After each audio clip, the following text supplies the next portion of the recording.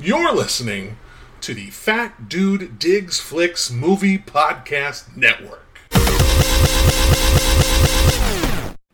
guess I really don't know what Christmas is all about.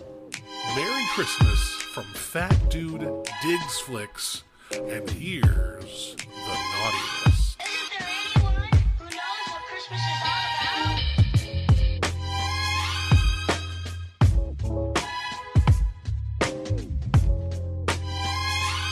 I can tell you what Christmas is all about.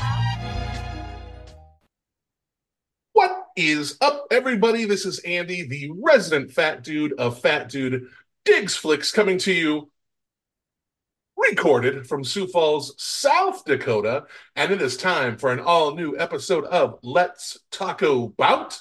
If this is your first time listening to Let's Taco Bout, thanks for listening. Really glad to have you here. Let's Talk About is an interview show where I am joined by a guest. We talk about their life, their loves, and a movie that has had an impact on them. This month, things are just a little bit different. This is a mini series that I like to call the Naughty List. And these are movies that I don't love, and in some cases I just downright loathe. But the point of it is not for me to talk about how much I dislike a movie unless it's ready to rumble. The point of this is for me to listen to the guest talk about why it is that they love the movie. That's what's important to me. It's important for me to know, that somebody has good feelings toward this movie and just kind of understand why. And I like to rewatch the movie too, because maybe I'll approach it a little bit differently this time around. My guest this week probably has the most appearances. Like, I'm pretty sure, Jameson, you have the most appearances on this show. I think Charlie is getting close. Jess Johansson is probably right behind. But yeah, and then, because I don't count Criterion Break with this, because those guys, they're my co-hosts. But Jameson, I think you probably have the most number of shows. It's Jameson Pfeifle, the amazing West Side. Yep, never eat sugar. West Side of South Dakota movie guy. Jameson, how you doing, buddy? Hello. Doing well. Happy to be here. It's going to be a very interesting conversation, to say the least. Well, I think it'll be fun. Yeah, we'll talk about the movie here in a little bit. The fun thing about having you on the show, like, a lot, is that we don't have to do a whole lot of life story stuff. It's just kind of like play a little quick game of catch up. Then we can dive right into the movie. So Jameson, I think last time you were on the show, you kind of talked to us that you had the accident and that you were recovering from that. I'm just curious, how are you doing? How is everything going? Are you on the mend still? Are you starting to feel better? Well, luckily, just a few days ago, I believe it was last Tuesday or Wednesday was the 1 year anniversary of my accident. So, I mean, it's slowly but surely better. I'm happy that I don't have to use a cane or a back brace, but I hate the fact that I feel like I'm a 35-year-old man with the back of a 70-year-old man. Yeah, yeah. I haven't been in an accident, and I sometimes feel that way too. So I think you garner a little bit more empathy than I probably do. But what's the recovery process been like for you? Like, a lot of physical therapy, I imagine. And how are things, like, kind of where are you at now? You said you don't have a cane, don't have a back brace. Are you? This will probably feel like an insensitive question, but are you driving again, or is that still something you're kind of like, I don't really feel comfortable doing that just yet? Oh, no, thankfully, I've got doctors who've been very helpful. I had my driving restriction lifted, and it's again, there are really good days. There are some days I wake up not quite in the best of mood physically and mentally, but every day is something different. You gotta keep moving and you gotta keep working on what you want to work on. Yeah. You've had some more opportunity, I would say, probably over the last several months to kind of get out to the theater again. How has that been for you? Have you enjoyed kind of getting to see more first run movies? Because I know during that span of, right after the accident, you weren't really able to get out and do stuff. But now it's like, Hmm. is it nice to kind of have that uh, I guess, dose of joy back in your life? Well, yeah, it's one of those things that I mean, it's easy to convince a friend to pick you up to take you to see, Guardians of the Galaxy Volume 3 or even Ant-Man Quantumania, but to be like, hey, do you want to watch Martin Scorsese's 3-hour movie about the Killers of the Flower Moon, murders on the Osage County? No? Yeah. Okay, well, thankfully I've got my driving abilities back. I can go by Yeah. myself. Yeah, I can imagine. And like, things like the international films, if they come to your area, hey, you want to go see Anatomy of a Fall? Want to go see Zone of Interest? Hmm. Might not get a huge response on those ones, even though those are the movies that I know you and I really enjoy getting to see. Well, yeah, I mean, the only problem is, of course, my back still being what it is. I have to sit in the back row so that I can get up and stretch every so often and Yeah. not be that intrusive guy in the front row, like, yeah, yeah, yeah, ugh, yeah. I was to say though, Jameson, if you do that, you've earned it. Like you could be that guy. Well, I mean, on the plus side, I mean, 9 times out of 10, I go to into a theater on a Wednesday and it's completely empty, so I can sit in the front row. I mean, just last Wednesday, I went to a 20th anniversary screening of Love Actually. I was a 35-year-old man sitting alone in a theater Yeah. with watching Love Actually. I don't know what that says about me, but I don't care. It says that you appreciate fine British romantic comedies, Jameson. That's what that means. Yeah, fair enough. So I'm curious. I don't want to dive too deeply into this topic because I know we will discuss it here in a couple of months. But I'm just kind of curious, kind of in a general sense, like over the last few months, what Hmm. are what are some things that you've seen that you have really just, I don't know, maybe enjoyed the opportunity to get to watch? Are there any movies that we should probably be on the lookout for that you're kind of like, listen, this is something really special? Well, I mean, and yes, we'll be in a couple of months doing what we do every year, and it's going to be great. But Hmm. there are a few that I would like to kind of. I mean, most of what I'm going to say, I'm sure most of the people we who listen to us will probably have heard of. But Yeah. first and foremost, there was a really great movie called The Persian Version that Mm. ran for maybe 1 week in Rapid City, and I was lucky enough to get in to see. It's a fantastic dramedy of telling a family story. I absolutely loved it. I can't wait to see more from this creative team. Yeah, I saw that was on VOD now, so I'm gonna have to check that one out. I watched the trailer for it. It looked delightful. I'll be happy to hear your thoughts. I also uh, went and saw Bottoms twice in theaters, so that'll kind of give you Yeah. an idea of how much I enjoyed that movie.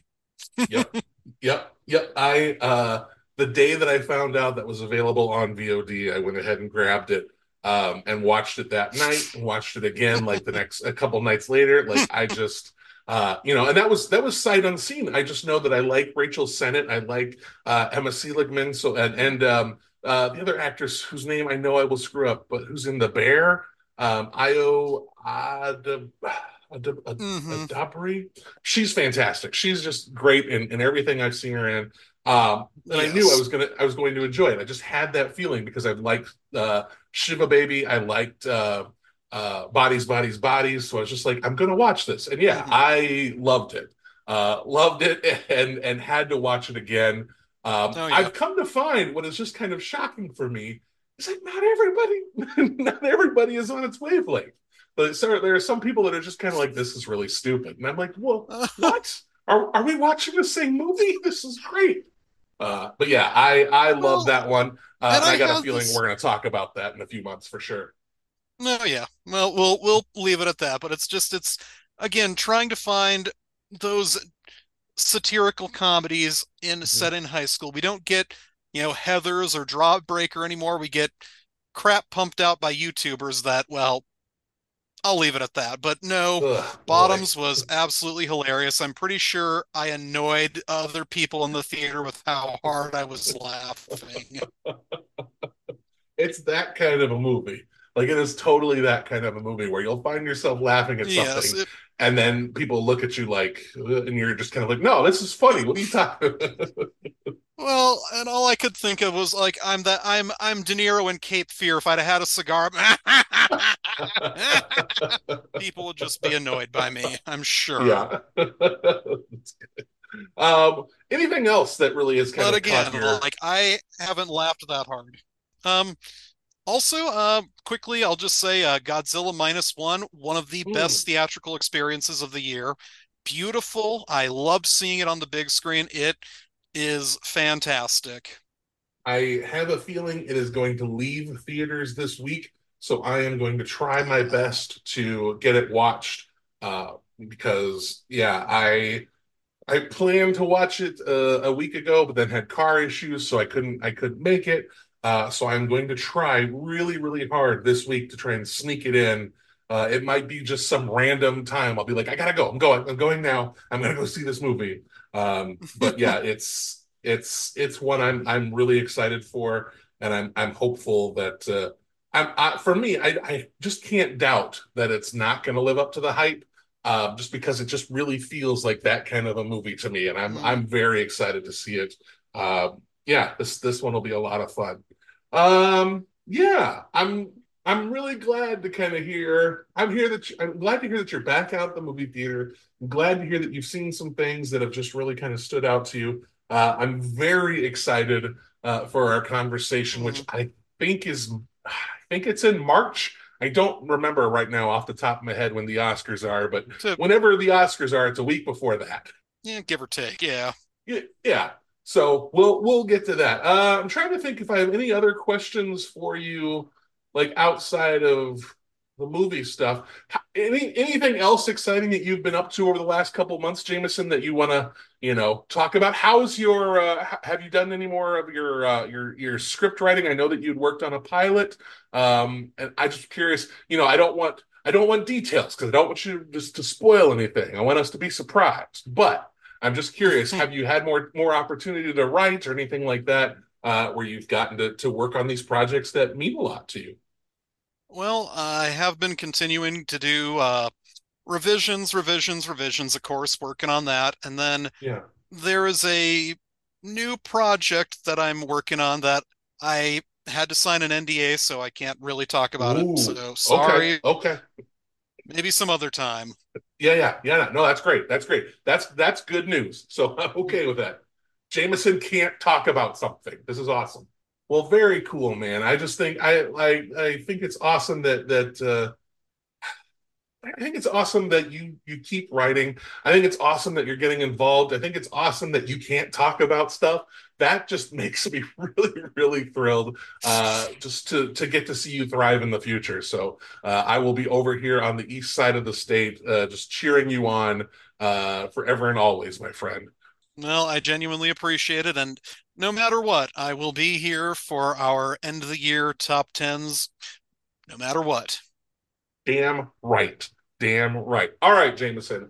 We're gonna just dive right into this movie. I wanna get right to it. We've got to talk about this. Our featured movie of the week is the Tony Scott movie from 2005. Is that right? 2005? Yeah, Yeah, 2005. The 2005 action adventure is what it's listed as when it's very much an action drama. I don't know. Anyway, the movie is Tony Scott's Domino. Okay, Domino, you're with me on the side. Choco, you cover the rear. My name is Domino Harvey. I am a bounty hunter. You're probably wondering how a girl like me arrived here. I'm here to ask you a few questions. What I say will determine whether or not I spend the rest of my life in prison. I'll tell you everything I know. Let's start at the beginning. My father died when I was a little girl. After Dad passed on, Mum was determined to move us to Beverly Hills. That 90210 world. It's not for me. What's it like to have the body of a 10-year-old boy? Have you had a nose job? No. In the end, it all came down to fate. That's Ed Mosby. The most legendary bounty hunter in all of Los Angeles. Why would a delicate little thing like you want to be a bounty hunter? I want to have a little fun. That's my best friend, Choco. He's always fancied me. What you looking at, darling? Nothing. We may have been dysfunctional, but we worked. We were family. 36 hours ago, $10 million was stolen from an armored car. Don't even make a peep. Especially you, Barbara. Freeze the tape. That's the damn first ladies. Where's my money? I can deliver these thieves to you. I will employ bounty hunters. No one could have expected what happened next. All right, Jameson. Domino. Okay, so I'm going to start off with a very kind of like straightforward question. In your own words, Jameson, what is the movie Domino all about? Excess. I would agree with that. From the get-go, this movie is Tony Scott dialed up to 15. This is probably his most insane, over-the-top visual, ADD sensory overload that is a kind of not really true to life story about Domino Harvey, who was the daughter of Lawrence Harvey and kind of unfortunately had a really weird, interesting, tough life. And it got turned into a very odd, meta, insane film. Yeah, it's. I will refrain from expressing my opinion for a little while longer. But Jameson, do you remember the first time you saw Domino? Was it something that you had watched on DVD, or was it something that you actually had a chance to see in theaters? It was a friend of mine, actually. My friend Scott from high school, he was a huge Tony Scott fan. He, kind of opened the door to me because, of course, I grew up watching Enemy of the State, Crimson Tide, the staples of Tony Scott's filmography, Top Gun. But I would say that Man on Fire kind of was a new chapter in Tony Scott's filmography, which then went to Domino, where you have this hyperkinetic, weird editing. You've got, for some reason, subtitles flashing back and forth. You've got the undercranking of the camera, and just, again, it's definitely an odd, insane movie, and I'm not sure, well, obviously it's not for everybody. It got 18% on Rotten Tomatoes, but Yeah. it's definitely worth watching, in my opinion. Yeah, I think it is a movie that is worth watching. I think if it's something you haven't seen, it is something that is definitely worth going on that ride.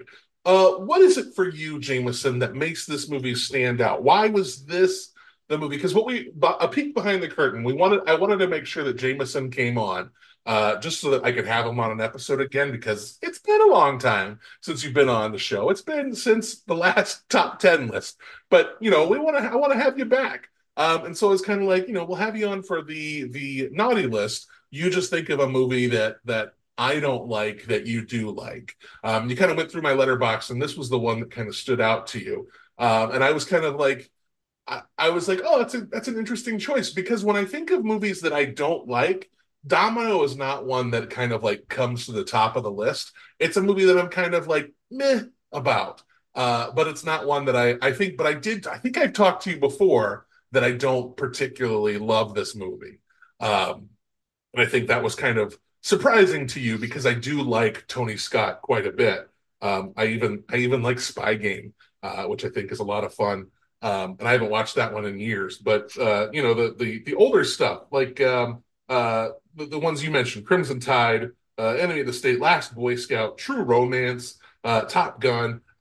Days of Thunder should have been the one that I was like, I even like Days of Thunder, because I do really like Days of Thunder. Beverly Hills Cop 2. Beverly Hills Cop 2 is the Tony Scott one, which also kicks a lot of ass. So yeah, I really like Tony Scott. But this is one that I've always had a disconnect with. So I'm curious, what is it for you that kind of makes this movie stand out? Is it that frenetic energy that really just moves this movie at a different pace than the rest of his films, or is there something else for you that makes this one kind of stand out? Well, I think first and foremost, it's the thing that, as I scrolled through your letterbox, I mean, we tend to kind of have very similar opinions about movies we hate, I'd Yeah, say. I it's mean, true. let's face it, neither of us is going to be championing either of the Boondock Saints films anytime soon. Absolutely right. But with Domino, it's again a movie that is goodness going to be it'll be 19 years old next year, and it's kind of, I would say, one of the forgotten pieces of Tony Scott's filmography. It's a very weird, frenetic movie with some great performances. And I mean, when a character describes another character as a ferret on crystal meth, and that's almost a fair description of the style of the movie, Yeah. you kind of have to roll with it. I don't know, it's very, I mean, let's face facts. The plot of this movie is convoluted by regular standards, Mhm. but this is a script written by Richard Kelly, which, when you look at Donnie Darko and Southland Tales, this movie is very, Oh very much a man. simple plot. Yeah. Yeah. I think that's the thing. That's one of the things I kind of wanted to talk about is the plot of this movie really is very straightforward. Like you kind of understand what's happening right from Mm, the get-go. There's a heist or there's something that happens. These bounty hunters are kind of hired to go after it, but then it turns out there's a double cross and the money is trying to be taken and they're kind of led astray as to who did it, and it's this very like twisty turny kind of plot. It's the little details that are the ones that are kind of like, what's going mhm. on, what's happening, I don't what. And that's what I found myself doing a lot like during this movie, and I was like, I just want to get through it, so I wasn't going to watch it, like rewind it and watch it over Mm, again. But I was like, oh man, it is just very the general plot is super understandable. You really get what's mhm, happening. It's those fine details where it's just kind of like I don't know what's happening, and I think the style of it kind of doesn't really help much. But that's mm, that's kind of my stance on it. I will kind of say, kind of offer an overall um, feeling towards this movie now. Again, I don't love this movie, but it's not a movie that I instantly jump to when I think of movies that I dislike. I think you're absolutely right. The performances in this movie are great. Keira Knightley's great. Mickey Rourke is great. Edgar Ramirez, man, I love him. I think he's an actor that just does not get enough opportunity, like in the spotlight, just because I think he's incredibly solid. Um, Christopher Walken's fun. Lucy Liu is great. It's just all of these people kind of pop up in like little spots. You get Brian Austin Green and Ian Ziering, which man, just I definitely feel like they were in on the joke because they kind of let that star persona of what a washed up '90s heartthrob is kind of turned into a little egotistical, little too vain for their boots. But yeah, I feel like the movie is too messy for its own mm. good. And I know that that's by design. I read a little snippet on the IMDb trivia that said that this movie was supposed to kind of imitate how the bounty hunters that Tony Scott interviewed, how they kind of felt, because they were constantly on cocaine. So the movie is supposed to feel like you were on cocaine. And yeah, I've never been on cocaine, but but I can kind of imagine that this movie is what it would feel like. I'd feel very unfocused, very just all over the place, super jittery. I'd probably hear things. Yeah, this movie's it's very stylized, very stylistic. It's a little too much so for my liking. But it is what it is. Let's talk about those performances first, Jameson. I think this is one we can kind of dive into a little bit more. And I'll start there because that's something that I am much more like, I guess, more favorable towards than anything else in this movie. What performances for you really stand out in Domino? Well, of course, obviously, Keira Knightley does a fantastic job. I mean, Yeah. it's you're given the impossible task of taking on a real life human being story who unfortunately passed a few months before the movie came out, being Yeah. only 35 years old and having this odd story of being the daughter of Hollywood royalty who really didn't know what she wanted in life, and it came to the point where she was just like, well, the hell with it, I'm gonna be a bounty hunter. And Yeah. here we are talking about a movie based off her life. Yeah. Yeah. Yeah, it's a wild story. Uh, One thing I like about her in this performance, like I don't know that in general I would buy Keira Knightley as somebody who's tough, but I think she exudes a real toughness in this movie that I totally bought into. And you Mm-hmm. know, as diminutive as she is, and like I guess kind of ingenue-esque as she generally tends to play, it was really cool to just kind of see her be this like badass who is not afraid to like really like get dirty and get blood on her hands. It was Yeah, I thought she did a really good job. It was fun to kind of read some behind the scenes stuff about this too, because it was like she really had to act because there were things that she was asked to do in this movie that she was just terrified to do, and she was like, oh, okay, okay. But yeah, I thought she was great, and just really delivers an energy here that I don't think I really see in any of the other movies that she's done.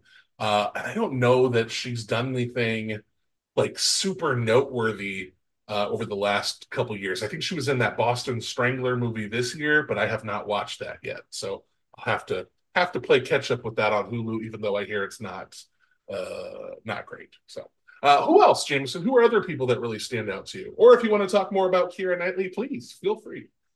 Well, I mean, obviously, first it's just the fact that she was kind of coming off of roles that were essentially more of the, prim and proper.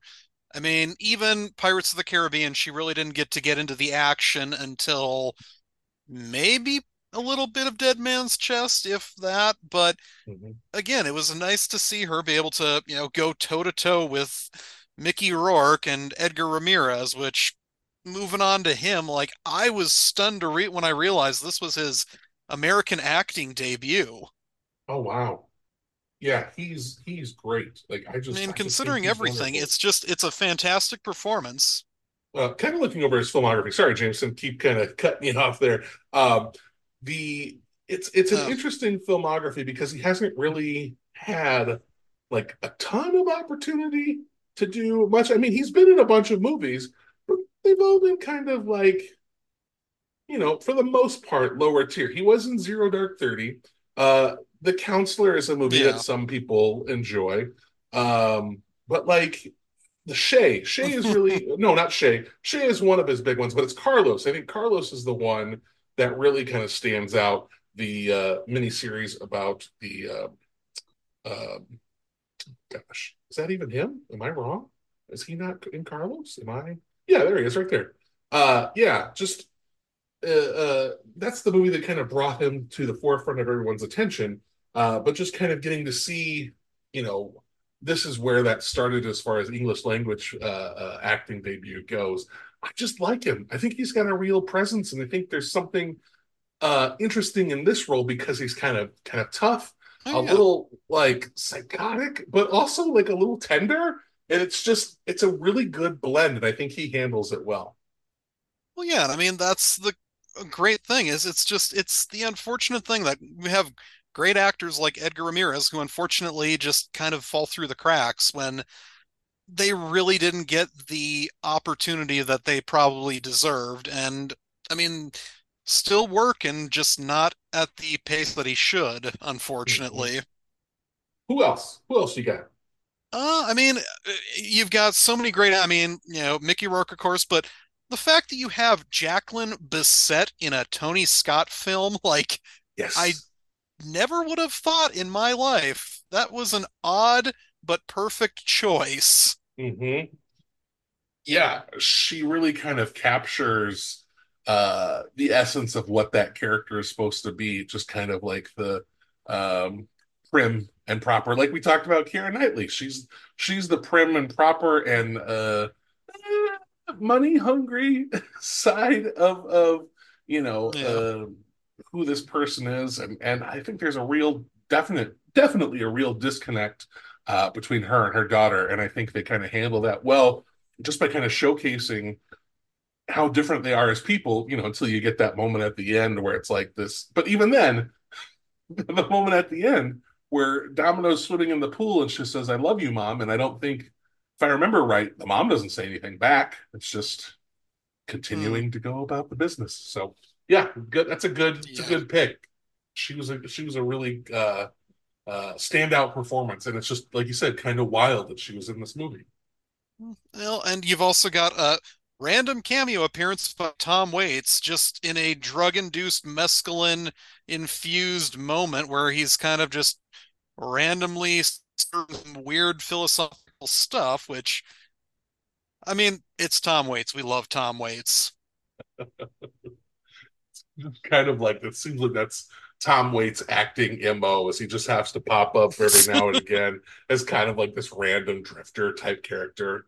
Or is it, in the case of Mystery Men, just some random inventor named A. Heller? So that's fun. I mean, it's just a crazy cast stacked with talent that you know, talent that you kind of know, and then just a few people in between. I mean, Delroy Lindo is fantastic as always, and Mm-hmm. then the actor who played Alf, Reese Abasi, I don't know of anything else that he's really been in. Yeah, but he was great. He was really great. That was Yeah. a really standout performance. Uh, and it's like it gets to the ending, and you're just kind of like, oh, but you feel for him, and you understand exactly Hmm. why he's doing what he's doing. But man, it is a it kind of throws the whole movie on its head because, yeah, oops, we got a problem here.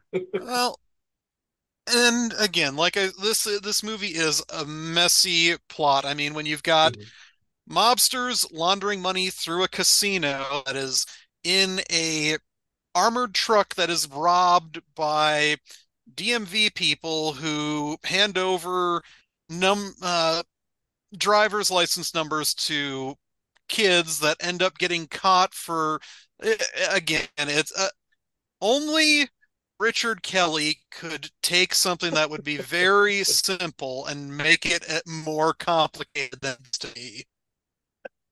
Yeah, it's kind of funny. I think when I realized that it was Richard Kelly who did the screenplay for this, I was just kind of like, oh, okay, that makes a little bit more sense as to why it's kind of all over the place. Well, I don't know. It is the funny thing, like I said, like, you know, Tony Scott is just a director that I've admired. My friend kind of got me from looking at the movies that he was known for to shifting stuff I didn't know. Like, I mean, for talking with you, I also rewatched The Hunger, which I still think is Hmm. one of the best directorial debuts of a director from that era. Yeah, yeah. I think it's a really solid debut. I didn't necessarily love it, but I thought, man, very assured, like just a very like Hmm.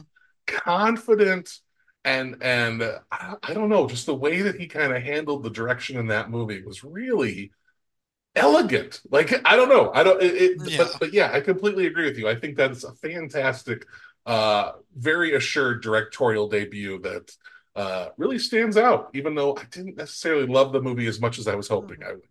Well, and you just go through the fact that you had, Top Gun, was a huge hit. Days Thunder was not as big a hit, but it was still pretty solid. Beverly Hills Cop 2, The Last Boy Scout was fantastic. True Romance is, one of the few Tarantino films where it was done by another director and done Mhm. successfully. Mhm. And you have all these other movies from the 90s that fell through the cracks, like Revenge. Revenge is actually a pretty solid movie in rewatching it. Yeah, yeah, I'll agree with that. I'll agree with that. I like But Kevin I would Costner. say, like, there was that, definitely, yeah.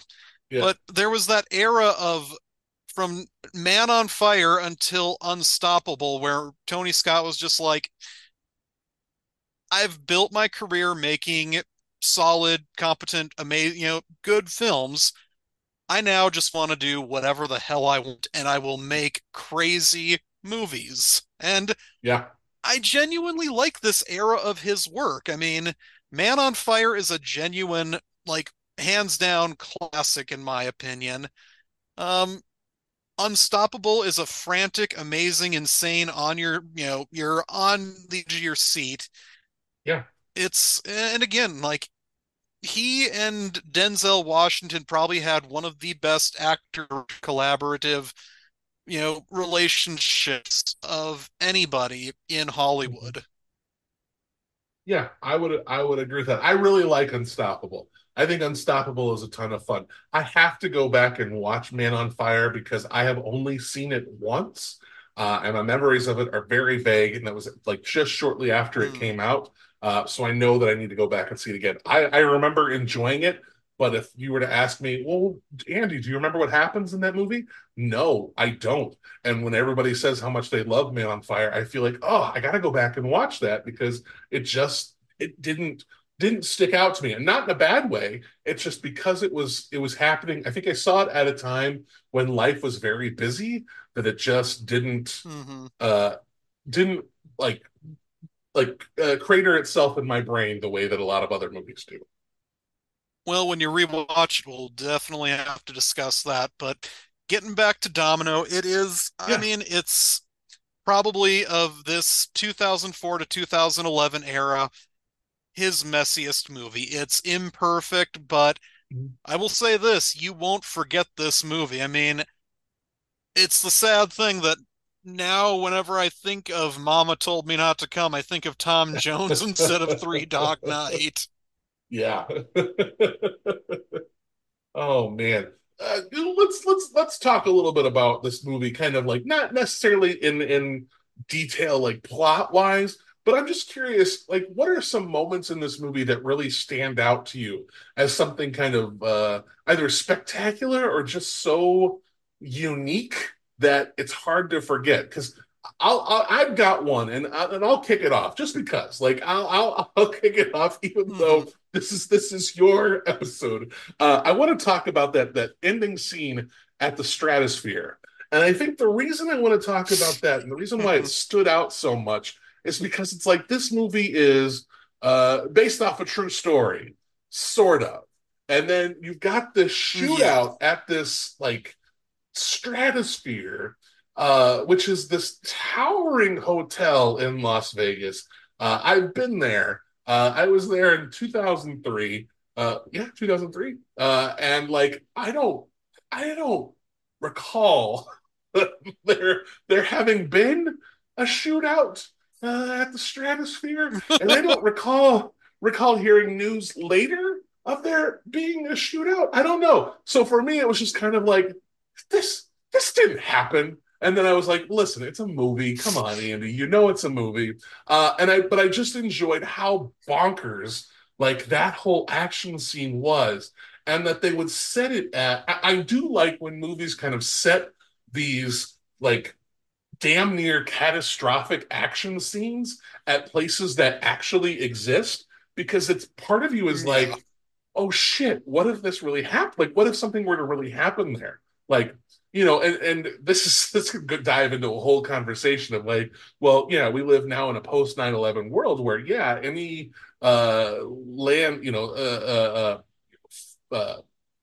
place of prominence could potentially be at risk at any time. But watching it in a movie, there's this like kind of giddy sense of adventure, but also this like, oh god, what if this really happened? And so I think that's how I was sitting watching it, like after I got past the doubt of like this didn't happen at the Stratosphere, come on now.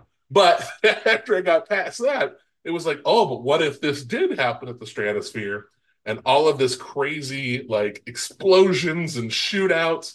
I'm like, that's a pretty good step there, Tony Scott. Good job. And Richard Kelly, good job. But outside of my scene, Jameson, or even if you want to talk about the stratosphere, what really stood out or stands out to you as something that just kind of, I don't know, sets this movie apart from the rest?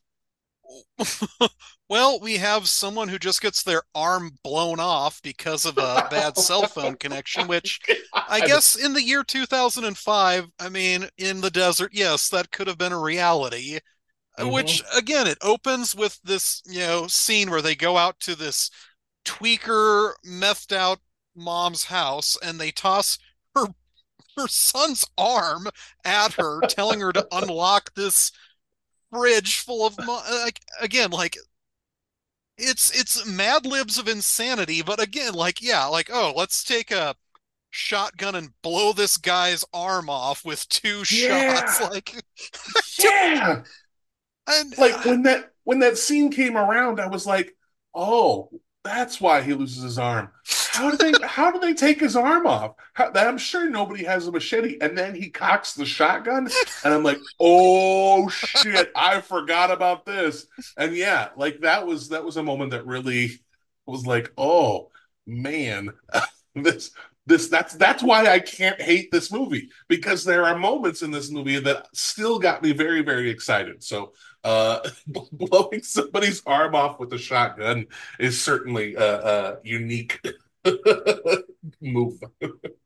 well, and I would say that this kind of comes to one of the things about Tony Scott that he dabbles in violence in his movies, Mm-hmm. whether it's, I mean, some of the most like gratuitous scenes in True Romance, in Man on Fire, in this, like, but I would never say there was any like glamorization. It's like, holy shit, Yeah, they just blew that guy's arm off and ripped it off. Like, and the yeah, same thing with the shootout at the end. Like, you see everybody getting gunned down, and you see, you know, Keira Knightley her, pulling her team into the elevator to try to get them away from the explosion that is going to be let off. And I mean, it is a tough thing to watch, but again, like, it's somehow like Tony Scott made, repulsive, like you were repulsed by what's going on, but you yes. will watch it.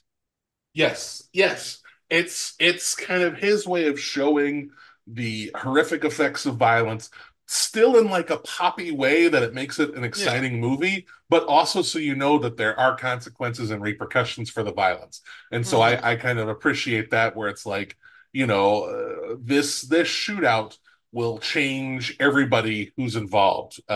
Some people will be killed, and basically not, that they will cease to exist, of course. But for the other people that survive, they'll be kind of haunted with this memory, and how will they carry forth with it? So I think the movie kind of, this might be me connecting dots that aren't there, but for me, the movie kind of feels like after this, Domino is like, nah, I think I'm done. I think that's good enough. I've done my bounty hunter stint. I'm ready to kind of move on, and that might just be me misinterpreting that. I don't know what the true story is with Domino, since I know that she didn't have a shootout in the Stratosphere Hotel at Las Vegas. But I'd be curious to kind of know. I'd be curious to do more research on her life and kind of how that story, like her story, really went, or at least the story that she was willing to share. It's a very unfortunate and at times sad story, I'll tell you that right Yeah, now. It's just, yeah, again, life isn't easy. And when, I mean, the fact that they wrapped production and in between finishing the movie and it premiering, she passed away. I think she was 35 and it was a fentanyl overdose yeah, because, again, like we talked about, bounty hunters, and she mentioned this, like drugs were being passed around in order to keep you going and keep you moving and, get you up, take you down. And it's just, it isn't an easy area to go through for sure. yeah, yeah. definitely. Um, okay, yeah. What are the moments here for you that really kind of stand out? We'll dive into that now. Well, and again, like it's just you have I mean, the cast of this is just insane. You've got Dabney Coleman in this, like a fantastic actor. You've got Monique, you've got Mina Suvari, like everybody, I would say, turns in great performances here, whether they've got just a small scene like Tom Waits doing Tom Waits, or you know, carrying the weight of the entire movie on your shoulders like Keira Knightley. It's just, I mean, that final confrontation up in the stratus up in the yeah you've got um Stanley Camel, or is it Camel? I think Camel. so. I think so. You've got him as the The mob boss. Yep, you've got yep. you've got Peter Jacobson, who, of course, I think it was later that he got his role on House, but playing a sleazy shitbag lawyer to a T, because unfortunately that's what he was good at. He's kind of like Rick Hofferman. Like, these guys unfortunately get cast as slime balls, even though they're genuinely nice people. Unfortunately, Yeah, right. but I mean, it is, and well, hell, there's a there. If this doesn't prove this is kind of a product of its time, there is a scene set on the Jerry Springer show. Like, Hmm. I've totally was like, oh my God, I forgot Jerry Springer is in this. Yeah, yeah, that was a that was a wild moment. I'm kind of like, oh, and it was a moment for me too where I was really wrestling with it because I was like, oh my God, this is awful. And then I was like, this is 100% accurate as to how an episode of the Jerry Springer show would be. Mm. So, Andy, calm down.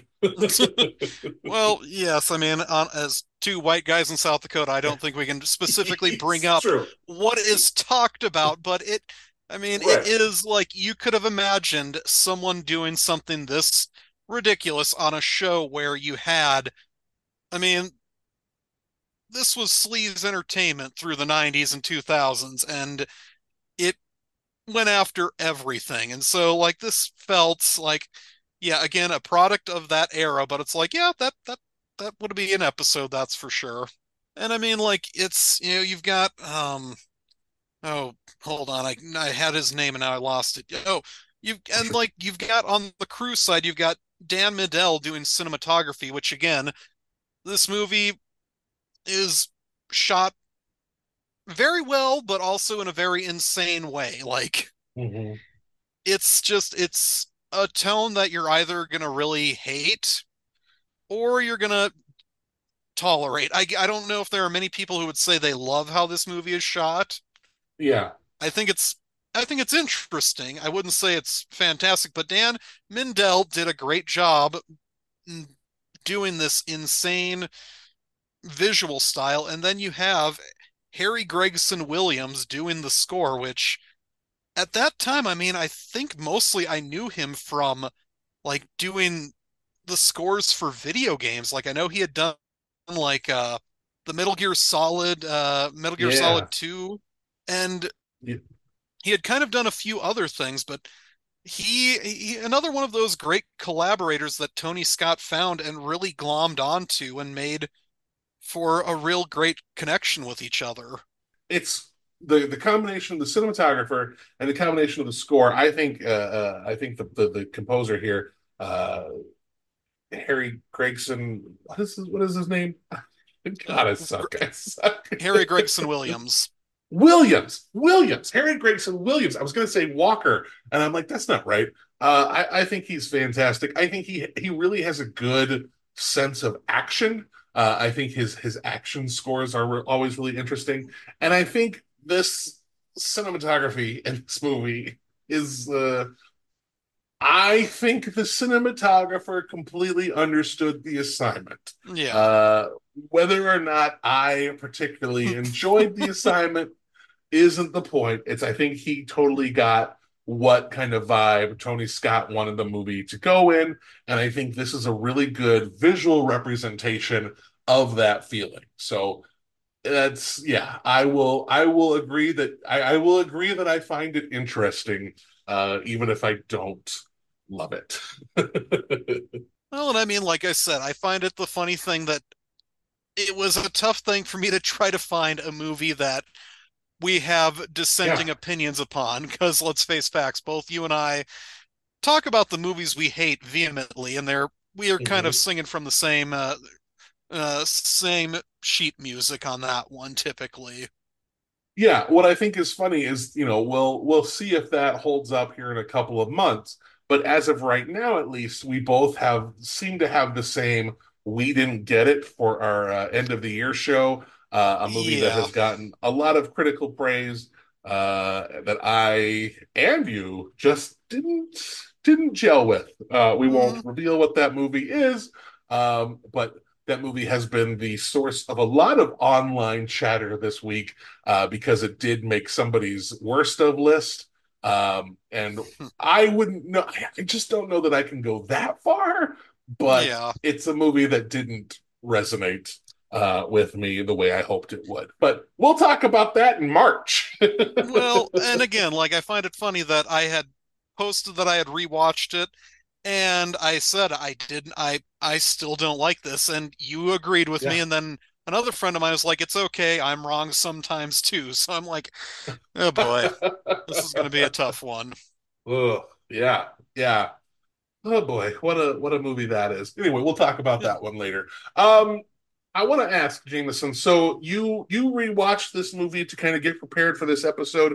Mhm. Was there anything that this rewatch kind of did for you as far as your appreciation of the movie? Is there anything that it did as far as like maybe things you didn't notice before? I guess kind of how did this rewatch treat you? It still holds up for me, of course. Mhm. It is the funny thing, you're like this is definitely a product of 2005 when your opening song is Exhibit. I was like, Yeah.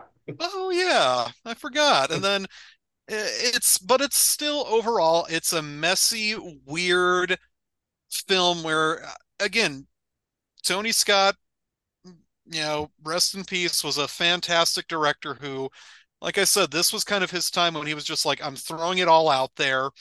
Mhm. I think it definitely could have probably it would have helped if there had been maybe 15 minutes of this movie chopped down, bringing it Yes. under 2 hours. Like at Yes. 2 hours, it does feel a little flabby. And that Mhm. is probably Mhm. my one thing I would say is it definitely, and again, like I said, you've got the guy who wrote a movie about how, uh, how post 9/11 a weird future happens where there's a floating vehicle and The Rock has weird twitchy fingers and Sean William Scott is himself, but he's also himself from the past. Again, like Richard Kelly is a guy who I would say doesn't understand that sometimes you just need to simplify things for better or worse. But Oh boy. we'll someday we'll talk about that. But it's Yeah.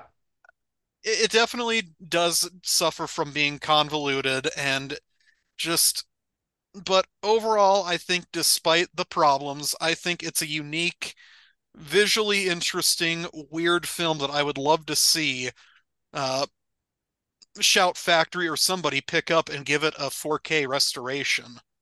Yeah. Yeah. I think it would look pretty fantastic in 4K. I think especially in like Dolby Vision, the Mhm. colors that are used would pop, even though there's a lot of like a yellow hue to a lot of it. I still think it would look really good in 4K. Um, yeah, my rewatch thoughts on this is that it's not going to go on the naughty list. There is no reason for this movie to go on my naughty list. It is not a movie that I would ever come out and say that I hate. It's just a movie I don't particularly care Yeah. for. And I think the performances in it make it so that it is something that is really worth watching. I think there's something between the three leads, especially Keira Knightley, Mickey Rourke, and Edgar Ramirez, that really makes it a lot of fun. But I think that's also my problem with it is that this movie teeters a weird line of with its comedy, where it's just kind of like, oh, this is a weird thing for me to be laughing about, or this Mm, is a weird thing for them to be making a joke about, and yeah. that's kind of an odd feeling. But it doesn't make me hate this movie, so I can't put it on my naughty list. I think it's something that certainly is a reflection of the kineticism of movies at that time. And I think that this is a precursor. When I watched this movie this time through, I was really struck with uh, Michael Bay and Zack Snyder vibes. Like there are a lot of techniques used in this movie that those filmmakers uh, use and abuse so that all of their Hmm. movies almost look like this one does. This for me is kind of a somewhat of an outlier for Tony Scott. I think especially his early career, his movies do Yeah. not look like this movie does. Um, but Michael Bay and Zack Snyder just overdo a lot of the things in here. And I thought that this movie was kind of a Pain and Gain esque, which is a movie that I Hmm. really like. I like Pain and Gain quite a bit, but I think because I had seen that one and that one resonated with me so much more, maybe that's why Domino doesn't like quite hit the Hmm. way that it does for other people. But I sensed a lot of interesting similarities between those two movies that it would make an interesting double feature because they're both kind of based on true stories, and you can definitely tell there's some fibbing going on there. But yeah, very entertaining. Well, and it was also definitely that the hype up of the shaky cam era where like Hmm. it was slowly becoming more of the norm to see in action. I believe The Bourne Supremacy came out a year before this. I want to say Yeah. that was '04. And then, yeah, you kind of saw that style of action basically become going from, oh, this is a weird, unique, odd way to shoot an action scene to this is a clusterfuck of a way to shoot an action scene. Yeah. That's the best descriptive word to describe. I And think it that's is the great. problem that, yeah, especially shaky cam, and at the very least, you can say this about the action in Domino. You Hmm. know where characters are in relation to one another during shootouts, during the Yes. raid scenes. Like, that is one of the biggest problems that you find with modern action is you've got a character in Hmm. one scene over here and another one, and you don't know in relation to this area where they are, but at least like when they do the break-in on the house to nab a bounty who's not there, you know where these characters are, even if they're using weird split screen to pull everyone together. Like it Yep. tells you everything you need to know in the action. Yeah. Yeah. Well composed movie. Um, I like I said, I'm not going to put this on the naughty list. I think Yay! I don't particularly like it, but I don't hate it, and I think it's fine. I think there are Mm, things about it that are really enjoyable, and I think too, if you, I hate saying this. I hate saying this because I hate hearing it, but I think it's a movie that if you kind of just turn your brain off a little bit, you will really be able to go for the ride and just get caught up in it. But I think you can't turn your brain all the way off because if you turn hmm your brain all the way off, you're going to get lost because it kind of like teeters back and forth on what where the plot is going, and I think you have to kind hmm of be locked in a little bit to stick with it. Um, yeah, I gotta say, I wasn't totally surprised that this was my response to it. I think that this is a Yeah. movie, like I said before, like this isn't a movie that I always instantly think of when I think of movies that I hate, because it's not a movie that I hate. It's just kind of a movie that I don't know, I don't really this is gonna sound, maybe this is gonna sound worse, but it's a movie I don't really give much thought to. It's not anything that I really feel any kind of connection towards one way or the other. But I will say that I am glad that I rewatched it in a way where I actually kind of focused on it instead of kind of having it on in the background. Mm. Um, if you were to recommend Domino, Jameson, to somebody who has never seen it before, is there a scene you would use as your selling point or kind of a theme to the movie you would use? How would you sell this movie to somebody who has never seen it before? Well, I'd first and foremost ask, what are your thoughts on Tony Scott? Yeah. I again, like as I've said, like I really do. It's the we I because I don't think we ever got a real answer of why why we lost Tony Scott, whether it was health issues or what that caused him to do what he did. Yeah. It's a damn shame because he was a unique, amazing director, and if you are willing to give it a chance and you're willing to say, look at something with some of the most insane visuals, and also Keira Knightley punches a sorority girl in the nose.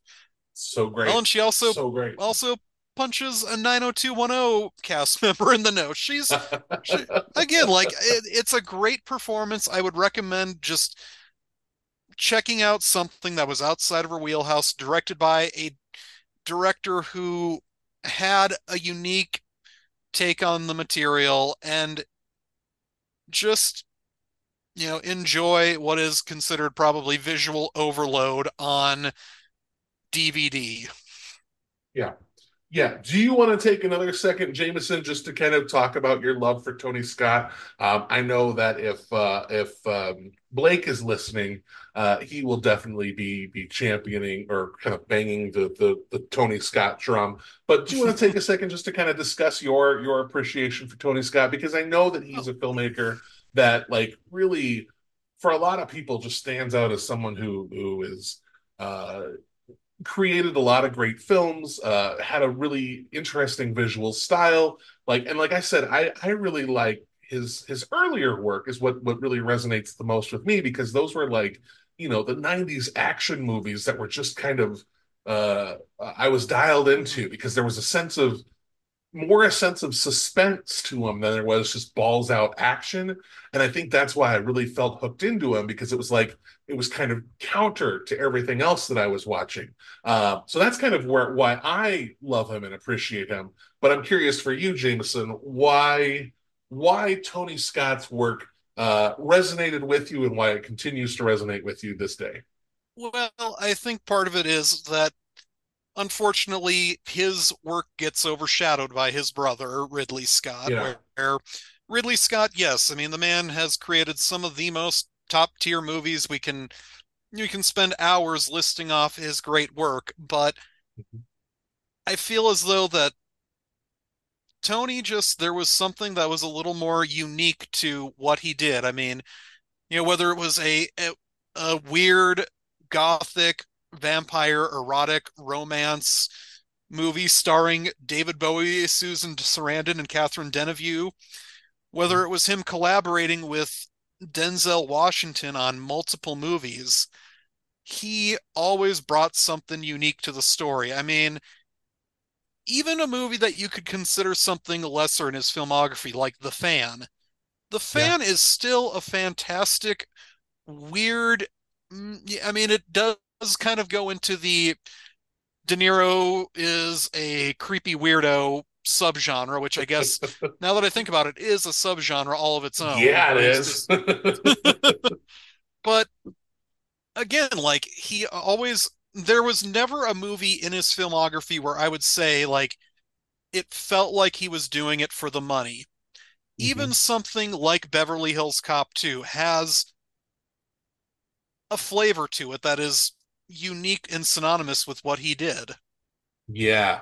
I I said this earlier, but I love Beverly Hills Cop 2. I love the first Mhm. one. And gun to my head, I would say I love the first one more. But I think the reason I love 2 so much is because while it still is, still is Eddie Murphy, still is the Axel Foley story, there is a style to it that is just so different from the first movie. And it's like, I don't know, it's kind of hot. Like the movie just feels hot. It's really interesting, and maybe it's Bridget Nielsen like just being the villain. in it, but I don't even, is that right? Bridget Nielsen? Am I Uh, confusing it? Yeah, that's right. That's right. yes. Yep. Bridget Nielsen. I got her confused for a second with Bridget Wilson, which would be completely different. Yeah. Not quite as intimidating. But there's just some kind of an energy with her being the villain and like who the other people being the villain, that it just has this real like slick style to it. I will go on for days about how much I love Beverly Hills Cop too. So Yeah. I'll refrain. I'll refrain. Back to you, Jameson. Well, and again, like he was able to he made movies written by some of the most praised writers of that era. Like I said, he directed a Tarantino movie.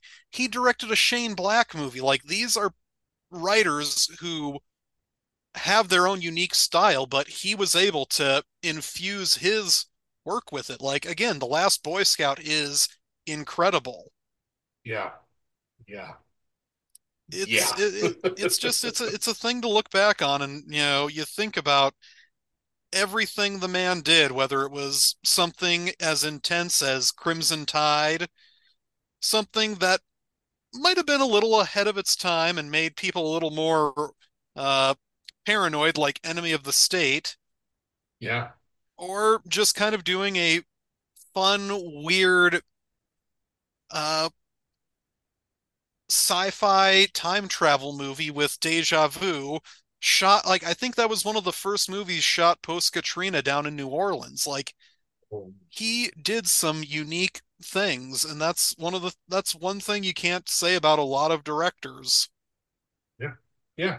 Uh, just an incredible talent that still, like to this day, continues to be missed.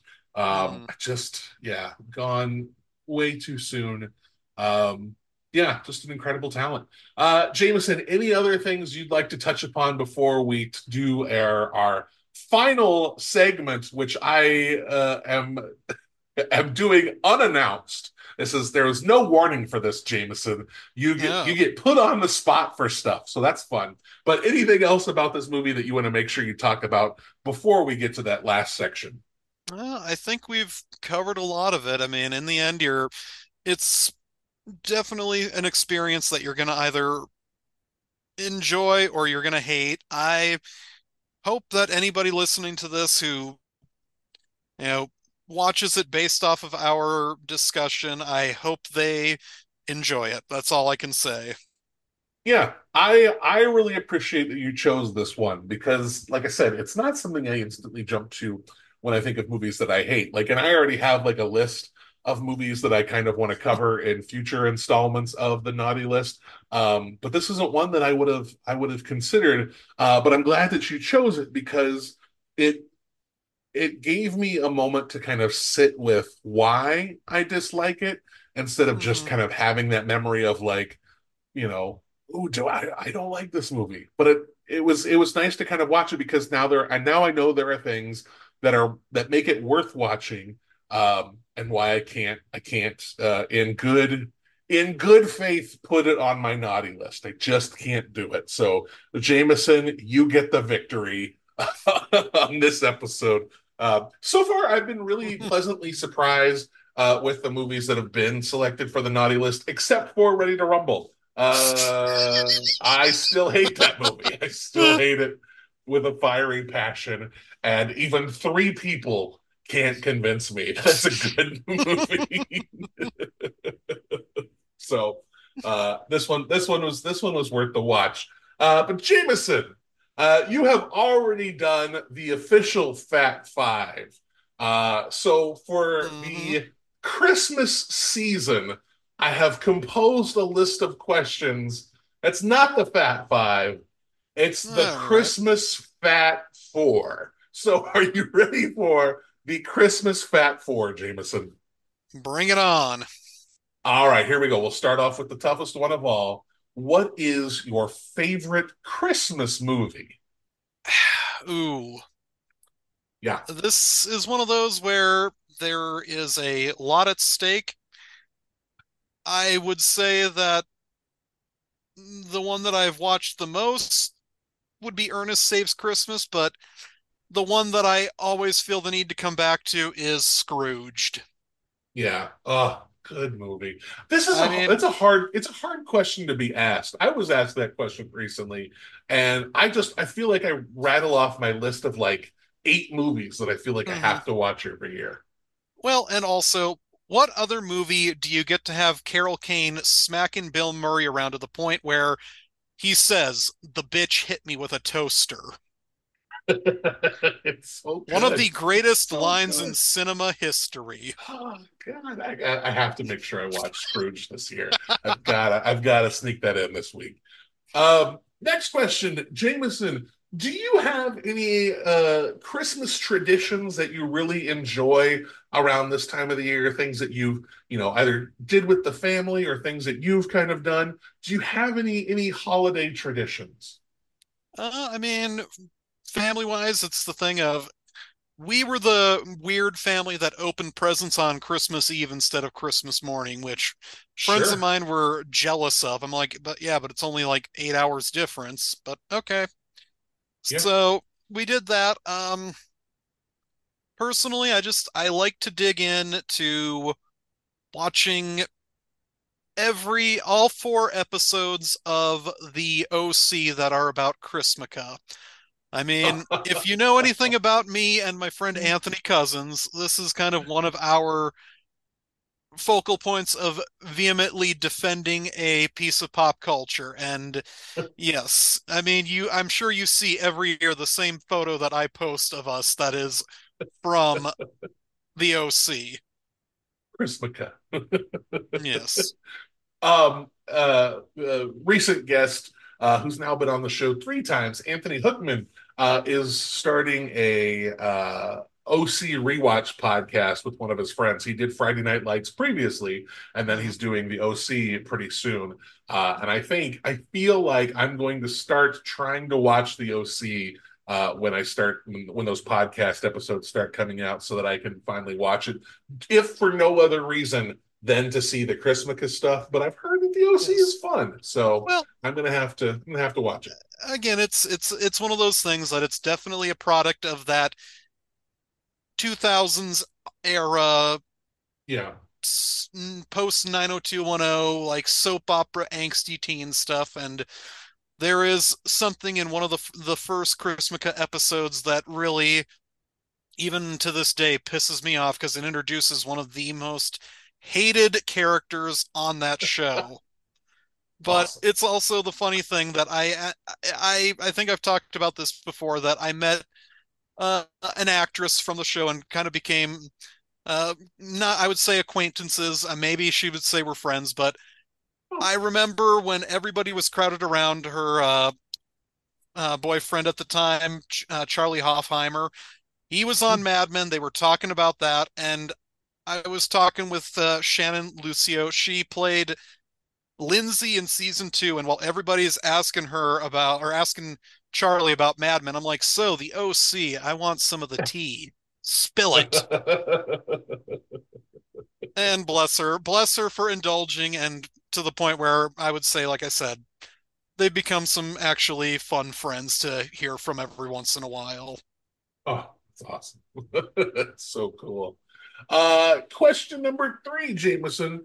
Do you have I guess let's try and think of the best way to phrase this. Do you have a treasured holiday memory, or is that treasured holiday memory one of your favorite Christmas gifts? And then what is that? What is that memory? What is that gift?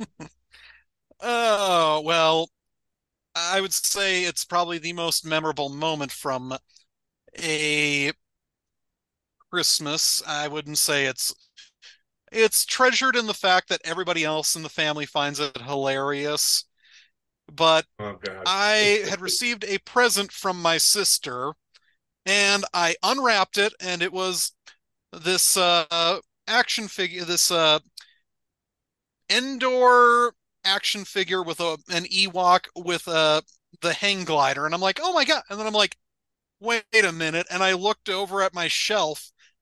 She had wrapped my present, or she had wrapped something that I had owned, and she didn't even bother to dust it beforehand. And of course, my family always jokes about how fast my head swung over to look at the shelf where it was supposed to be. That's really good. That's really good. That's your fruitcake story, Jameson. I think you've heard my fruitcake Yeah. story. I'm not gonna do it. But yeah, that's Mm. your fruitcake. Hmm, hmm. Jameson, the last question is of course going to be food related. I've already asked you what your favorite taco or to construct your perfect taco. So I'm gonna ask you, what is your favorite kind of Christmas cookie? Do you have a cookie that you prefer to eat during the holiday season? Well, I will typically take anything that doesn't have nuts in it, but Yeah. I like myself just a typical cookie with maybe like half an inch of frosting on it, drawing up Hell whatever yeah. it's supposed to be.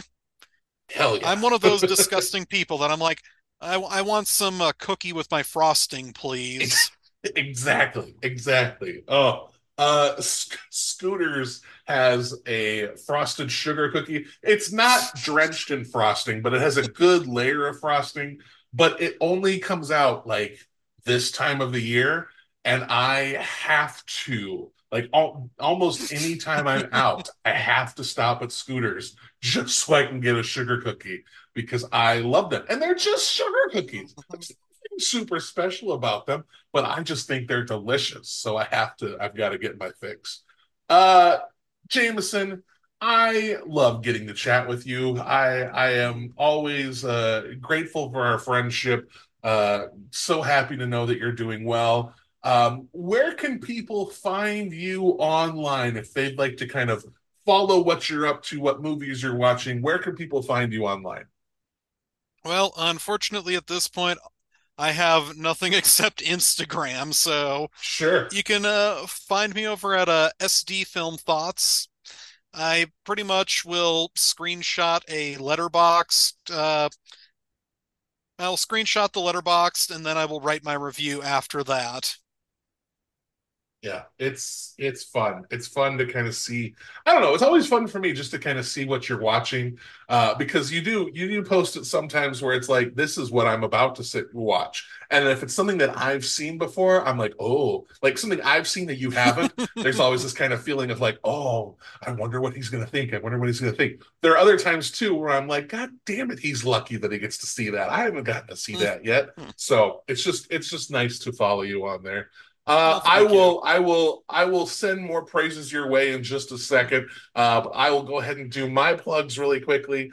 You can find Fat Dude Digs Flicks across social media: Facebook, Instagram, Twitter, Letterboxd, whatever. Just do a search for Fat Dude Digs Flicks, and you will find me there.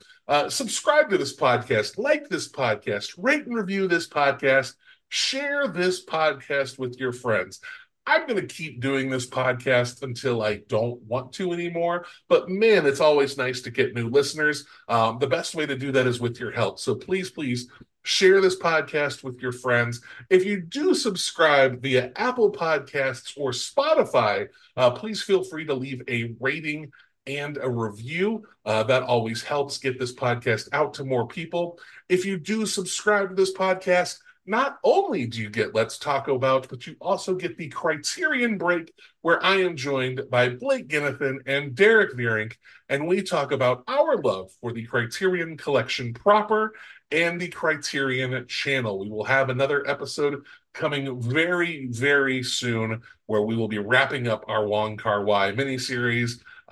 Just took us the whole year to do it. That's all. So, you know how it goes. If you have any questions, comments, concerns, would like to do a recommendation, would like to be a guest, anything like that, please send an email to fatdudedigsflicks@gmail.com. I would love to chat with people. Love to get more people who want to be on the show, have a movie that means something to them. I love it. I love having that opportunity. So if you'd like to be on the show, please, please feel free to send an email my way. Make sure you check out Casey and Sam on the Screams from the Basement podcast. Want to make sure they get a shout out. They are talking about horror movies every week in one way or another, be it on with an interview with a filmmaker or just, whatever floats their boat at any particular time. So check out Screams from the Basement. There's a huge list of local podcasts that I really feel like I want to start um, promoting, just mentioning every episode, just because I feel like the Sioux Falls podcast community is thriving. And I want more people to listen to these wonderful voices that we have in town. So maybe after the new year, I will start including that in the show notes. So feel free to check the show notes for fun things. That's going to do it with this week's episode of Let's Talk About. Jameson, again, thank you so much for joining me. Yeah, man, I really enjoy getting to have these chats with you. It's always nice to, this is going to sound weird, but it's always nice too when we kind of go a break, where we don't really talk much. Maybe we'll text here and there, but then we have, this episode where it's just kind of oh man, this was good. It was great to chat with Jameson. I'm going to have to chat with Jameson again a little bit. So yeah, I just really enjoy getting these moments to chat with you, and I'm glad you're doing well. I'm glad you're feeling better, and hopefully you're even more on the mend going forward, my friend. Well, thank you. As always, the pleasure is all mine to be here. It's hard to believe that we've known each other for, I believe, 17 years now, and it's just been Oh getting my better as we God. go. Oh my God, Jameson, 17 years. 17 years. We have someone who could graduate high school next year at this point, Jameson. Oh boy. But yep, that's gonna do it for this week's episode. So make sure you join us here next week. Same fat time, same fat channel, and let's talk about movies. Thank you so much for listening. Please stay safe. We'll talk to you soon. Bye. Although it's been said many times, many ways, Merry Christmas.